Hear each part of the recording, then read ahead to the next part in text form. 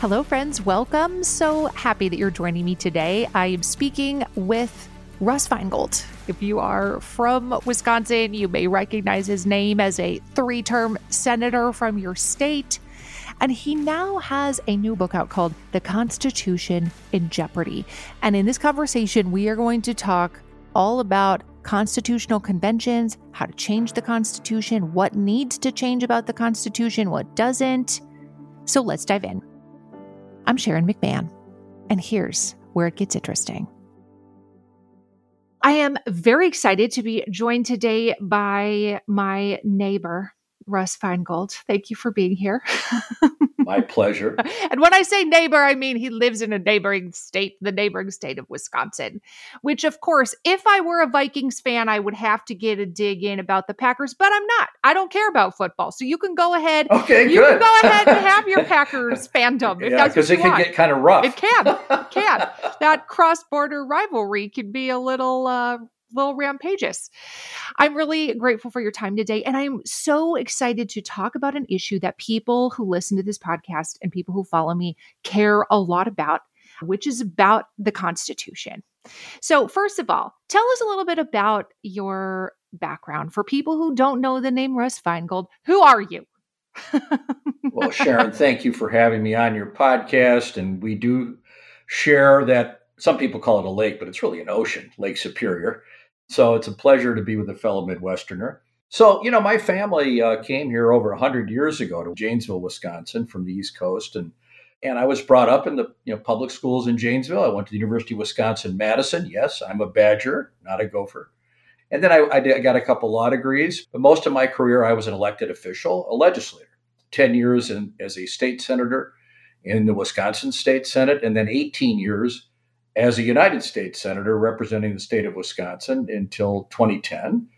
And since then, I've mostly been teaching law, but I also was an envoy to Africa on peace negotiations for President Obama.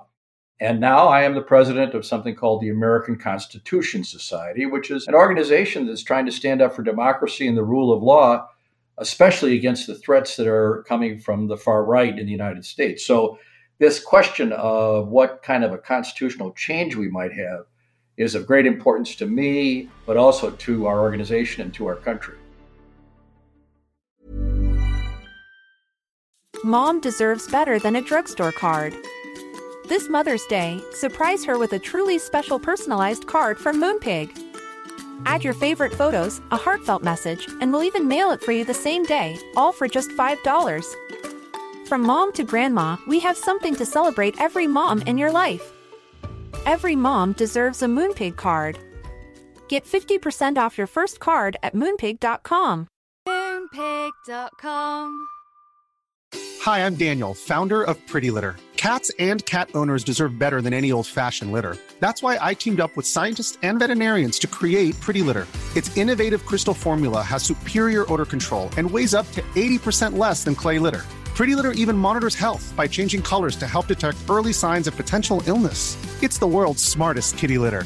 Go to prettylitter.com and use code ACAST for 20% off your first order and a free cat toy. Terms and conditions apply. See site for details. Burrow's furniture is built for the way you live. From ensuring easy assembly and disassembly to honoring highly requested new colors for their award-winning seating, they always have their customers in mind. Their modular seating is made out of durable materials to last and grow with you. And with Burrow, you always get fast, free shipping. Get up to 60% off during Burrow's Memorial Day sale at burrow.com/ACAST. That's burrow.com/ACAST. burrow.com/ACAST.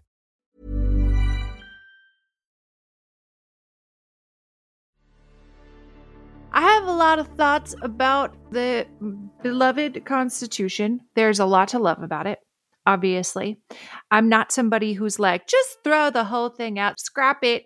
That's not my perspective. I think there's a lot that we should keep, but I do think that there are absolutely some situations that are occurring today that there was absolutely no way for the framers to anticipate.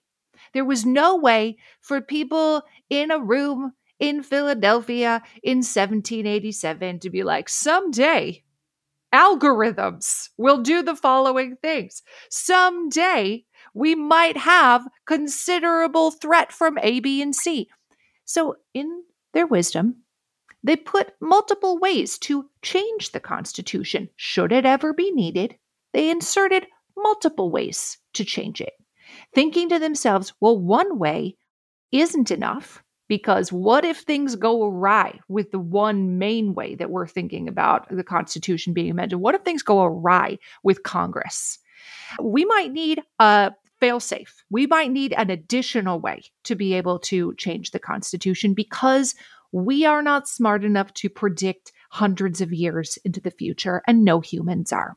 So for anybody who is new to this type of conversation, fill us in, if you wouldn't mind, on the different ways that the framers envisioned us being able to change the Constitution if the situation ever arose. Well, Sharon, you said that all just perfectly. You maybe have a better joke about the framers than I do. The one I like to say is that they were really no good or very, very effective when it came to climate change. They just, they just didn't get it.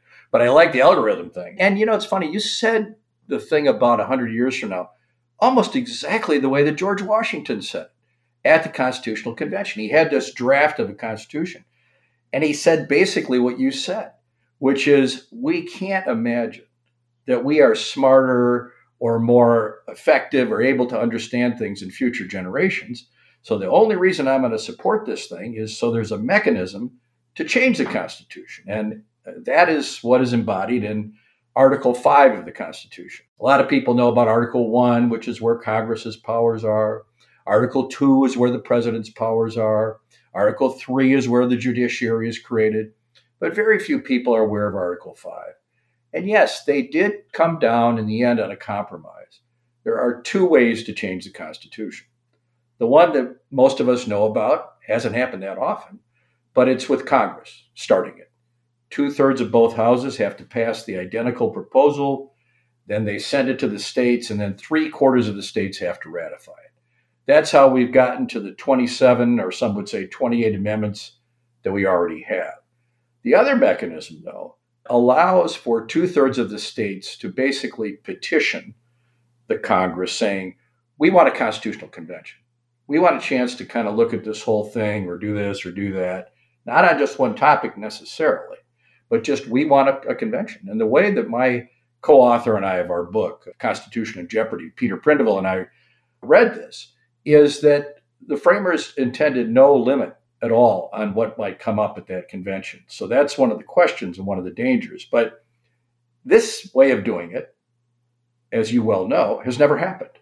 They've come close, like one state short, 2 states short, but we've never had that convention. And one of the reasons is there are no rules for it in the Constitution. We have no idea how a delegate to be selected, what triggers how you count the petitions, how would the convention work. And so this is why Peter Prindiville and I wrote this book, because we were very worried that without those rules, this could lead to danger. And there is a great danger, and particularly on the right, there's a group led by something called the Convention of the States. We're trying sort of an end-run approach to calling a convention that could gut the Constitution and take it to a very far-right version of what we have now. I'm with you. I don't want to just throw out the Constitution. There are things that need to be fixed, definitely. But the idea of throwing it out for some very, very small group of people in the country dominating our system of government is a frightening prospect. Totally. And these are some of the questions that I get asked a lot when people say, do you think we should have a constitutional convention? My answer is almost always yes, but. Yes, but I am concerned about the rules. I'm concerned about who would get to attend. I'm not necessarily concerned about some of the issues we could address. I feel like there could be a lot of very positive change that could potentially come out of it. But how the delegates would be selected, that is top of mind for me. I'm personally not in favor of sending state legislatures as the delegates to this proposed constitutional convention, because so many state legislatures are wildly gerrymandered to the point where they are not actually representative of the views of the people of that state. They're representative of the political goals that the gerrymandered district wanted to achieve. but they're not representative of the people of Wisconsin at large or the people of Minnesota at large. They're representative of just this, like, our desired goal is a legislature that is tilted in favor of one party or another. Absolutely, that is the problem here. So when you say yes, but actually what we would say is not until Article 5 of the Constitution is changed. And so we think a constitutional amendment has to be made to change the way this is done, because what you just said is the key. The way the convention of the states is set up is they are going to use these gerrymandered legislatures. They're already training state legislators. They had representatives in 2016. They're going to do it again this August in Williamsburg, where they have like 100 state legislators from every state who come and they're trained in trying to figure out how to do a convention like this. And the way they do it is by, as you say, having very far right representatives. So yes, Wisconsin is a mixed state. We have a Democratic governor, Democratic attorney general, Democratic lieutenant governor. Now there's a progressive majority in the Wisconsin Supreme Court, but our legislature is far to the right. And why is that? Because they've used gerrymandering to take away the right of the people of the state to have fair representation. But they are the ones, under the current effort that's being made, who would run this convention. The governor doesn't get to have any say in it. The Supreme Court doesn't get to have any say in it. And this is being replicated all over. So we know what they're going to try to do, Sharon. They had this mock convention in 2016. And they said, this is the way we're going to vote. It's not even going to be all the delegates vote. One vote per state. So Montana gets the same vote as New York. And we know what that means. It's like the Electoral College. It's incredibly malapportioned. And then when it comes time to actually vote, they showed us what they want to do. And their favorite thing, Sharon, and this is where it gets back to your point about malapportioned legislatures dominating. They want a thing, what I like to call it the John C. Calhoun rule, which goes back to the idea of some in the South thought that if one state didn't like a federal law, they could just ignore it or they can nullify it. They say that if 30 state legislators don't like anything Congress does or anything the administrative agencies does, they can overrule it. So they'd be eviscerating the federal government, and the majority of the states, again, it was one state at a time, voted that way. So we know what they want to do. These are their big priorities, really taking away the very thing that led to the Constitutional Convention in the first place. The Articles of Confederation were a complete bust. The country couldn't even be governed for a number of years. And so this is why we have a constitution. They want to take us back to this thing where we couldn't have cooperation between 50 states. And that's not going to work in a country this big. That's a great point, that we quickly abandoned the Articles of Confederation. They were like, you know what? This does not work. We all need to get to Philadelphia so we can redo these. They knew that some people were going to be like, no, we can't throw them out. Let's just amend. Let's just change. So in some cases, people who were lured to Philadelphia thinking we're just going to fix them up. And when they got there, they were like, they got to go. The whole thing, scrap it all. We cannot run a country with a confederation of states. This confederation of states is not a country.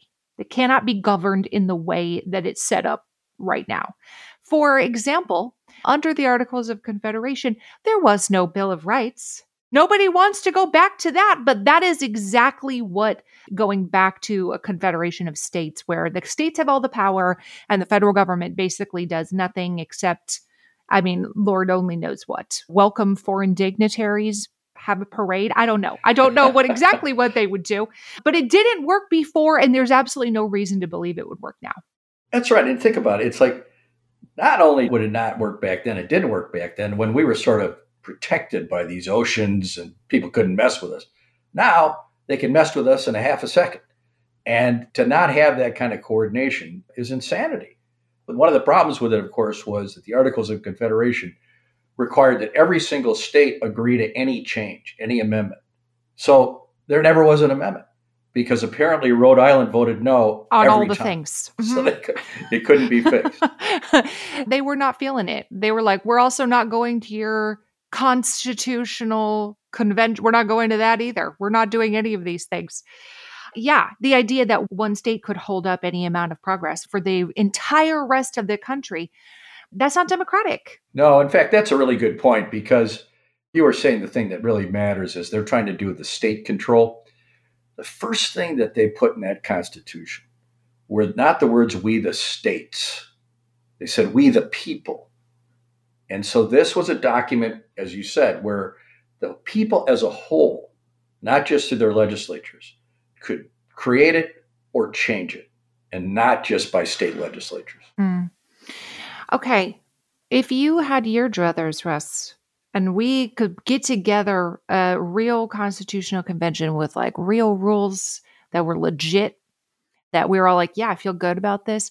What topics would you like to tackle? What would you like to see adjusted? Well, the first thing is I wouldn't take a chance at doing it under the current rules. As I said, I want to be clear about that. But if we were able to change the rules, and we have in the book some ideas about how you could do that and make it more democratic, I've been looking at this topic for almost 10 years, even before Peter and I decided to write the book. And several things seem to me to be clearly flaws in the Constitution that probably need a constitutional amendment. One is the Electoral College is really a joke.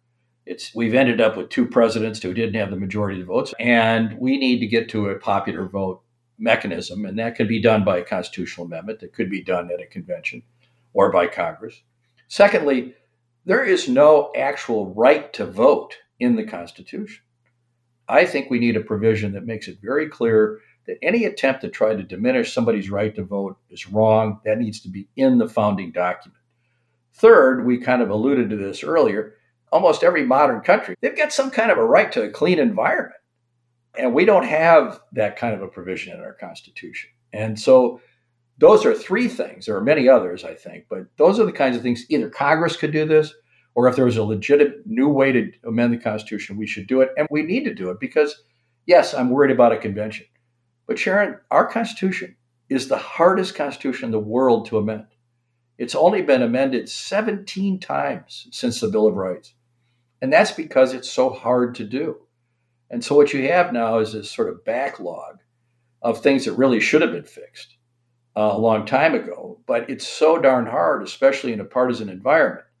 But it's like in Ulysses, Scylla, and Charybdis. I mean, if you go to the convention instead, you're going to end up with something that's even worse. So that's why we need new rules. And that's a hard thing to do. We got to somehow get a consensus, a bipartisan agreement that something has to be done, or this Constitution is just going to dive its own weight. Constitutions need to be amended and fixed. One of the things that I think needs to be changed about the Constitution is the entire election process. Just all of it, all the aspects of it. The system that we currently use is not even a tiny resemblance of what the framers intended. Again, that's assuming that what the framers intended is the ultimate arbiter for us. Like, even if we say, yes, what they wanted goes. Some people feel like, who cares what they wanted? We should have what we wanted. We should have what we want. Who cares what they want? That's one view. But assuming your view is, okay, let's stick to the ultimate intent of the framers. There is no way that you can make a case that our current system of electing a president resembles what the framers intended. There were not massively powerful political parties in 1787. There were not huge money front raising systems where each candidate spends over $1 billion each. Over $2 billion trying to win the presidency. The framers never foresaw that. They didn't foresee a scenario in which people would campaign for president for 18 to 24 months. That is also absurd. And the process by which we elect presidents has become, in my view, so exhausting, so demoralizing, so demeaning to candidates, so demeaning to candidates' families, that number one, it scares away really, really good people from running for office because we have created the conditions under which almost nobody is willing to put themselves in harm's way in that way. I couldn't be the subject of a 24-hour news channel. I don't want to watch myself get hated on 24/7 for years.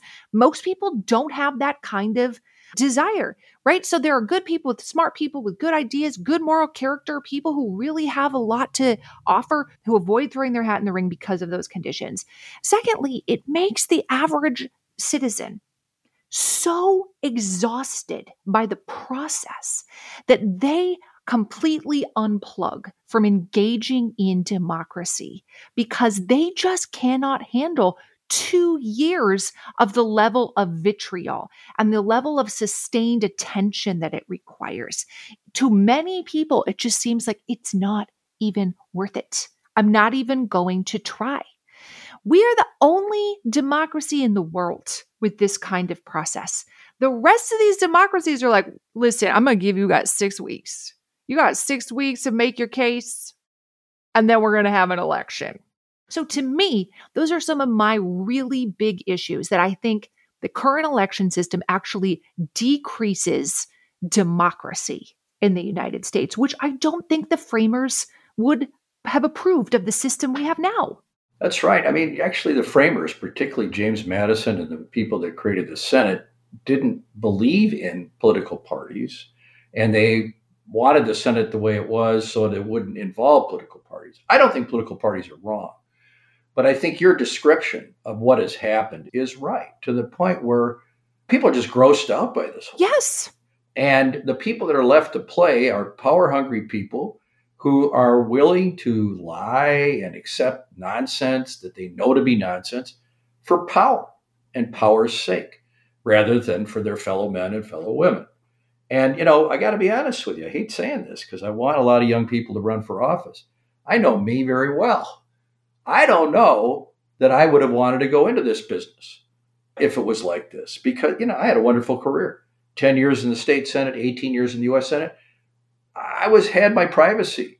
Nobody ever did anything to my kids or threatened them or made me feel particularly threatened. I did 1,200 listening sessions around Wisconsin in every county every year, total of 1,200, 72 counties. And I felt so good about it. It was direct democracy. I think people would have to think twice about exposing themselves to that kind of a situation now. And it's a great tragedy because, as you say, good people, sort of well-rounded people that would see this as part of their life, but not their whole life, and would care about their friends and family, they're going to be very discouraged from doing this. So it makes me feel really bad at this point in my life because I work in the American Constitution Society with all these wonderful young people who are still interested in running for office. But I'm so worried about what it means for them personally. So, actually, under the current Constitution, there are a lot of ways to change the election process. Yes, it's left up to the state legislatures how the elections are run, unless Congress acts, it says.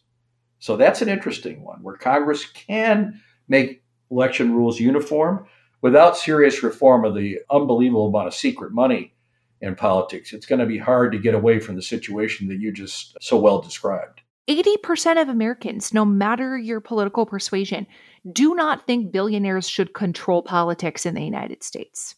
And probably the other 20% is like, I'm not sure. You know what I mean? And they're on both sides, to be fair. Totally. People, a lot of us on the progressive side talk about the right-wing ones. Hey, there's left-wing ones too. There are. People that have so much money, maybe they're well-intentioned, but they should not have that kind of overwhelming influence. They used to say one man, one vote. It should be one person, one vote, not $1, one vote. And it ends up being $1 or $1 billion, a billion votes, the way this thing is set up.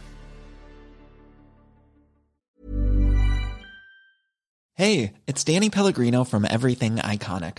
Ready to upgrade your style game without blowing your budget? Check out Quince. They've got all the good stuff, shirts and polos, activewear, and fine leather goods, all at 50 to 80% less than other high-end brands.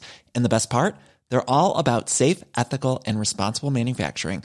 Get that luxury vibe without the luxury price tag. Hit up quince.com/upgrade for free shipping and 365-day returns on your next order. That's quince.com/upgrade. We've all had those embarrassing moments where maybe you've taken your shoes off and you realize oh no, that is not a good smell. Fortunately, Lumi Whole Body Deodorant is making it so None of us ever have to worry about that again. Unlike certain other products, Lumi is powered by mandelic acid to control odor in a new way.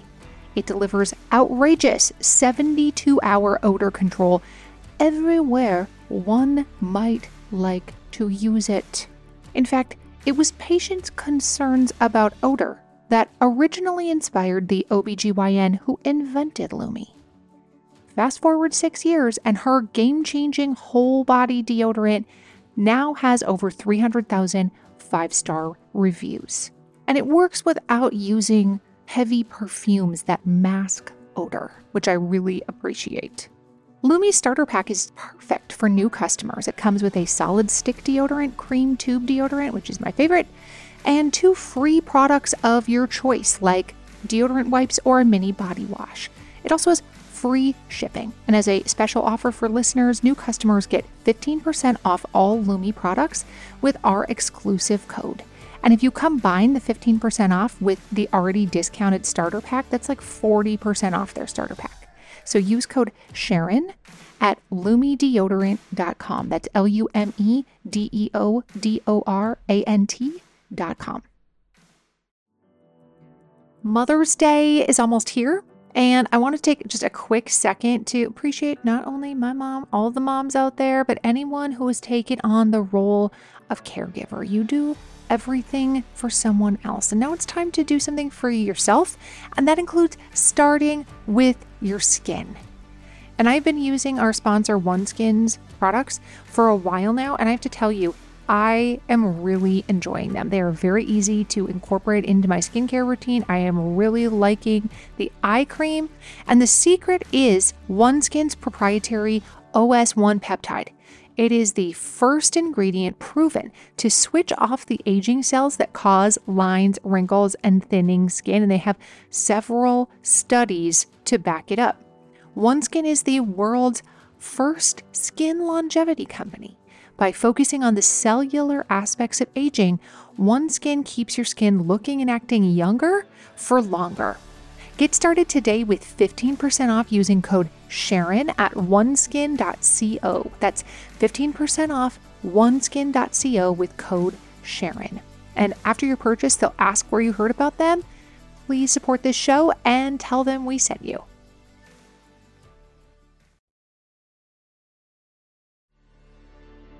I know that when you were in the Senate, you worked on a bill, the McCain-Feingold Act with John McCain, obviously, when he was still alive, that worked to limit some of the ways and manners in which campaign money could be spent. And that led to a Supreme Court case. And the Supreme Court in Citizens United felt like corporations are people and that money is speech. And so because corporations are people and money is speech, any attempts to limit the money that corporations spend is a limitation of their First Amendment rights. And I'm curious, as somebody who teaches law, is educated in law, works with the Constitution extensively, what is your view on that issue, on the issue of are corporations people? Is money speech? I'd love to hear your take on that. I mean, you're dead right again. I mean, no, I don't think corporations are people in the sense that most of us would understand it. In fact, one of the questions I've never gotten a good answer to is, well, who do you think allows corporations to exist? Governments. If governments don't create a corporate mechanism, then it can't exist. So it's not like a human being. It's something that's a creature of the state. And the idea that somehow corporations are the same as people when it comes to political speech is a total end run and abuse of the First Amendment. That was an awful decision. It was not about McCain-Feingold. It was actually about a 1907 law signed by Teddy Roosevelt, sponsored by a Wisconsin senator fighting Bob La Follette, that said, look, the corporations already control our economy, the robber barons, Standard Oil and all that. Now they're trying to buy our elections. We're not going to let corporations dominate elections. So that law is the one that they gutted in Citizens United. And nobody had even questioned it for 100 years. It was a 5-4 decision. It was a lousy decision, a lawless decision. But it set the stage for what's happened in the last 10 to 12 years, which is this huge amount of hidden money by both sides that has corrupted the political process in exactly the way you said. So we have to put the genie back in the bottle. There are ways through public financing. There are ways through enforcement of laws. The myth of this thing is that people think that there's no coordination between these corporations and the politicians. Of course there is. And it's supposed to be a federal crime, but there's no real enforcement. So that law needs to be strengthened because that's the whole basis of it. Well, it's okay if they do it if they don't coordinate with politicians. The coordination is grotesque and it has to be stopped. I'm a fan of the idea of public financing and that everybody who is qualified can get in this pool of money. And that is going to go a very long way to eliminate politicians being beholden to billionaires or corporations to enact some sort of or advocate for some sort of policy. If that is removed as a motivator from the political system. You are right. I mean, it's working in places like Seattle and New York City and Maine. I mean, they have shown that you can do this, and it really improves the political process, and it brings in all kinds of people, teachers, firefighters, farmers. First of all, who has the money to leave their normal job? What are you going to do? Ruin your business? Ruin your family's livelihood? It shouldn't be like that. Yeah, exactly. You're just going to quit your job and fund your campaign? How exactly? This idea that it takes over a year to get elected now to federal office, it means that the average person can't do it. You can't do it. How? Like financially. Yeah. Sets it up for rich people or people that are going to be backed by exceedingly rich people who will control them. We here in the Midwest, you and I know, we don't believe there's no such thing as a free lunch. There's also no such thing as a free multi-million-dollar campaign guide. True enough. Okay, I think everybody listening to this is going to be like, yep, that is a problem. That's a big problem. I agree with it. I don't like it. What can we do, Russ? You talk about it in your book, ideas of exactly the types of things that we can and potentially should be doing to address these constitutional crises, plural, that are facing us and that really must be addressed. Otherwise, we are running very quickly towards even more and greater types of crises, the likes of which will be difficult to recover from. What can we do? People who are listening to this, I can promise you, care and want to do something. So tell us what it is. Well, we think that the way to do it is to make it more of the we the people way to change the Constitution. And so you would change the way you amend. If you're going to have a constitutional convention, let's say, that the only way that something would get ratified and become a part of the Constitution is if a majority of the states, 26 of the states, have a popular vote in the state. Minnesota, Wisconsin, the majority of people in those states say, I want this. And then there would be a national referendum where a majority of the people would have to vote for it. So it wouldn't just be state by state, although the state by state would have a popular element to it, but there would be a national referendum on it. If all of those things happened, then you would have a constitutional amendment. I think we would get rid of the Electoral College if we had that approach quite easily. It sounds boring because it's the procedure, but the procedure is everything. And if we can't introduce the will of the people, as opposed to, as you said, the will of some gerrymandered legislators, then we can't go down this road. So we have to change the system in order to get the changes that are you were right. They are needed. We need changes. Yeah, I have said something similar, a little bit of a different idea to what you're saying. You're proposing allowing states to ratify an amendment by having a statewide referendum on that thing. And there's no districts, so there's no gerrymandering. It's a statewide popular vote. I've said something similar, which is I would only support a constitutional convention if the attendees could be elected via statewide popular vote. No districts. That is part of our proposal too, and that is dead right. You can't just have these legislators doing it. There should be a slate of people where the public gets to weigh in. I think that's a very important idea. I've heard one person suggest that in addition to these statewide popular vote contests, there should also be some people chosen to attend who are selected at random, like jury duty, where somebody's like, listen, Chris, you're going. And Chris is like, me? Like maybe Chris didn't throw his hat in the ring, but we're like, listen, we got to have a broad cross section of ordinary Americans, not power hungry people, not people looking for 15 minutes of fame. You're going to. And I can see how there are downsides to that. What if you accidentally call up 5 Nazis from one state? Chances of that are small, but I can understand the potential, like, I don't know.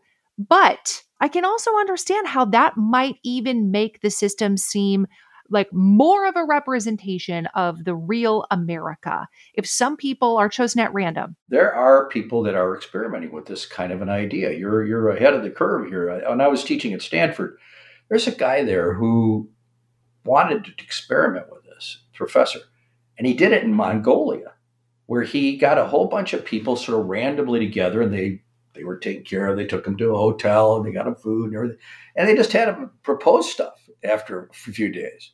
And it went really well.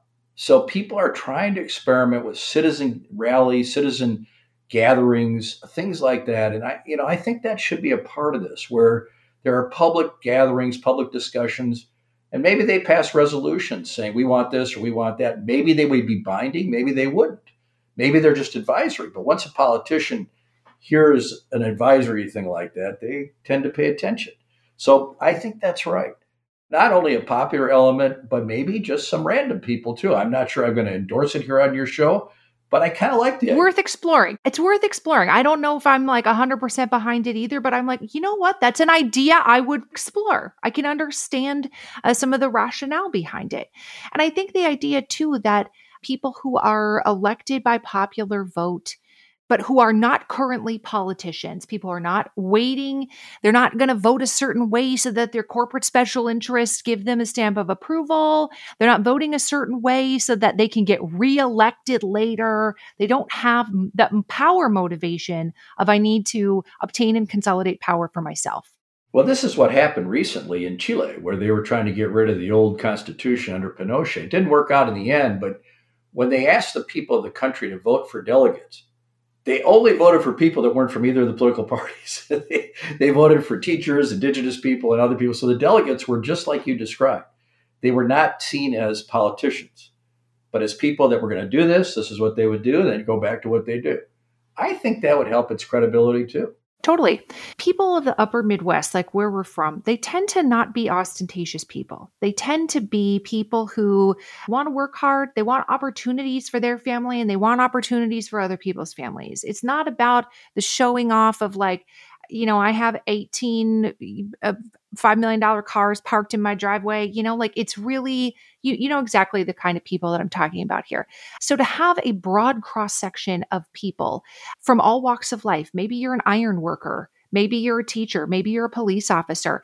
I feel like that would let people of the individual states, and each state is a little different, right? Highly agricultural states, maybe you'd have some agricultural workers. Maybe you'd have somebody who works in mines. Like people would really feel like these are the people from my state. This is what the country itself wants, not just some people who raised $1 billion and ran a bunch of attack ads who got elected. Right. I agree. Okay. How do we change the rules though? Because that's the sticky wicket, right? Well, we have to change the rules the way I said in terms of this, how it's voted on. But also, you might want to have a lower percentage requirement in the House and the Senate to have the Congress propose an amendment.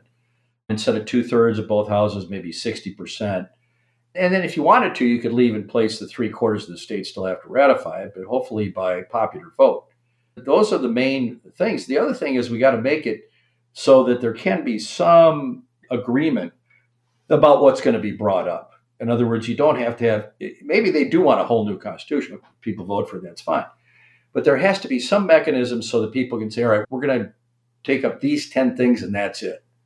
So that people can have the confidence of knowing that it's not going to be what's called a runaway convention, where all of a sudden it starts doing all kinds of things that you don't want to do. So again, I think there should be the ability to have a whole new constitution, but you also should have the ability to say, we agree, we're only going to talk about these 10 things. That would make it easier for people to agree to a convention because they wouldn't be scared of what else might come up. So that might be a rule to allow as well. And in your mind, is the best way to get those kind of rule changes? As somebody who has served in Congress, How would an ordinary citizen like me, not an elected official, how would I go about lobbying Congress to change these rules? What can the ordinary citizens do? Well, I'll tell you, I was in 28 years as an elected representative. I paid attention when people came up to me and said, you need to do this, you need to do that. So what I think you should say to somebody running for Congress or the state legislature is, you got to do something to make it easier to change the Constitution in a good way, but not in a crazy way. You got to change those rules. And the thing is, they can say yes to that without saying, what's their position on abortion? What's their position on guns? It's just like, could you just go and change the way this is done? And for a lot of them, it's going to be a free one because they'll say, well, maybe you're right. That's the thing right there, Sharon. They got to hear it from people. If they don't hear it from people, they're going to assume that people don't care and aren't interested. And the truth is, who the heck was even talking about this a few years ago? I certainly wasn't. I'm now like an expert on it. I didn't know anything about it 8-9 years ago. And so we all have to be part of the process of learning what it takes to fix our Constitution without ruining it. And for the average citizen to go up to elected officials or candidates and say, you need to do something about this, that can have an impact. I also think people reading your book, it'll help them really understand the issues in much more in depth than we have time to go into today. You'll have a much fuller picture of here is what we're facing. And it will also give you ideas of here is what we need to do to address these issues. These are not issues without solutions. There are solutions to these problems. It's not just ooh, tough one, can't think of any ideas. No. We know what we need to do to fix it. Not saying that actually is an easy thing to achieve, but the solutions exist. And so reading your book will also help people internalize what those solutions are. Well, this is exactly why we wrote the book. And this is really the proof of it being on your podcast, because Peter and I said, well, people don't know what this is. And it's kind of technical. We need to put it in a way that the general public will get interested. This was our goal, that there be a conversation about it. You already have ideas about how this might work. A lot of people would have ideas about it. The country, it's we the people. The people should be deciding this. And so the only way is that they know what's going on. So you're doing us a real favor by making sure your folks that listen to your podcast learn a little bit about this, and maybe they'll get some interesting action on it. These are conversations we should be having. I think that's one of the ideas that talking to you has underscored for me. It's not that I have all the right ideas. It's not that you have all the right ideas. It's that we, the people, get to decide what the right ideas are, and that we cannot make those decisions if we're not even willing to entertain the conversation. Amen to that one.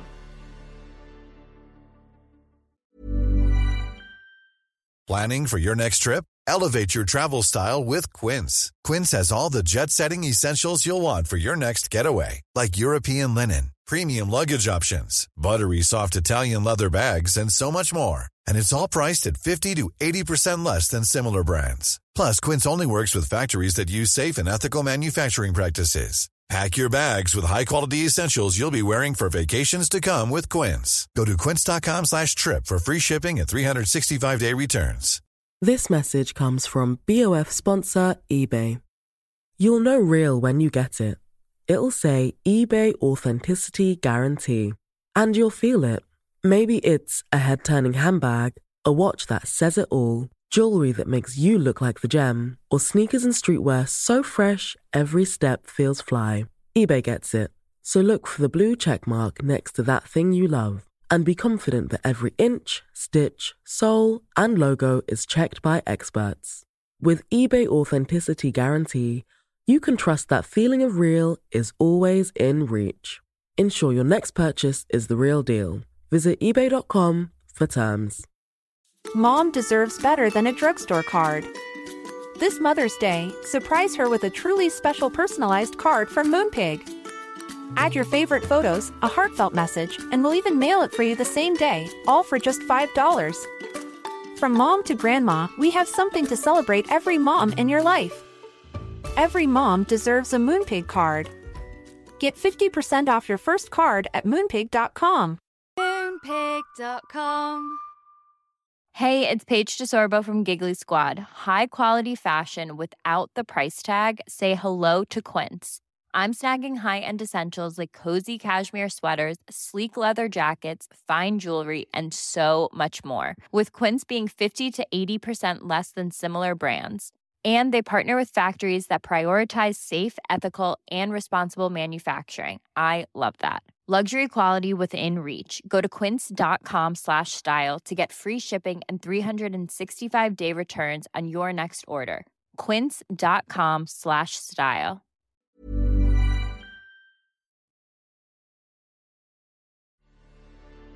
If there is one thing that you would recommend that the average citizen can do to help protect and strengthen democracy in the United States, because a lot of people, myself included, have concerns about the direction things are headed, but it is not too late. It's not too far gone. There are things we can do. If you had a piece of advice from somebody who has studied the law and also has had a long career as an elected official, what piece of advice would you give to somebody listening today? I would tell everybody when they see a candidate, whether it's at a church dinner, whether it's at a political speech or whatever, to go up to that politician, be polite, maybe grab their ear. Now, don't hurt them too much, but just grab their ear and say, listen, I'm going to vote for you this time. But in 2 years, if you can't come back and tell me who from the other party you worked with and what you got done, I'm not going to vote for you again. In other words, citizen actions demanding cooperation and bipartisanship. Right now, there's people out there saying, don't you dare work with those Democrats. Don't you dare work with those Republicans. We need to get back to the kind of response people in Wisconsin had when they heard I was working with John McCain. I said, you don't even know what the bill is and you're cheering. That's because they knew it was a Republican and a Democrat. And we got to get back to that. And the only way to get back to that is people demanding that politicians work together. That's right. Because we need more than one political party. More than one political party is healthy for democracy. One political party is not a democracy, right? Even if your preferred party, you're strongly on the left or the right, one party is bad for America. We need more than one healthy, functional political party. And in order to get anything done, the system is designed so that they have to work together. Absolutely. I love that. Thank you so much for being here today. I loved this conversation. I loved reading your book. Thank you for your work. And hopefully this will not be the last time we meet. Anytime, Sharon. We're thrilled to be on here, and let us know. You can find Russ Feingold's book, The Constitution in Jeopardy, wherever you buy your books. Thanks for being here today. This show is researched and hosted by me, Sharon McMahon. Our executive producer is Heather Jackson. Our audio producer is Jenny Snyder. And if you enjoyed this episode, would you consider leaving us a rating or a review on your favorite podcast platform? That helps us so much. And we always love to see your shares and tags on social media. We'll see you again soon.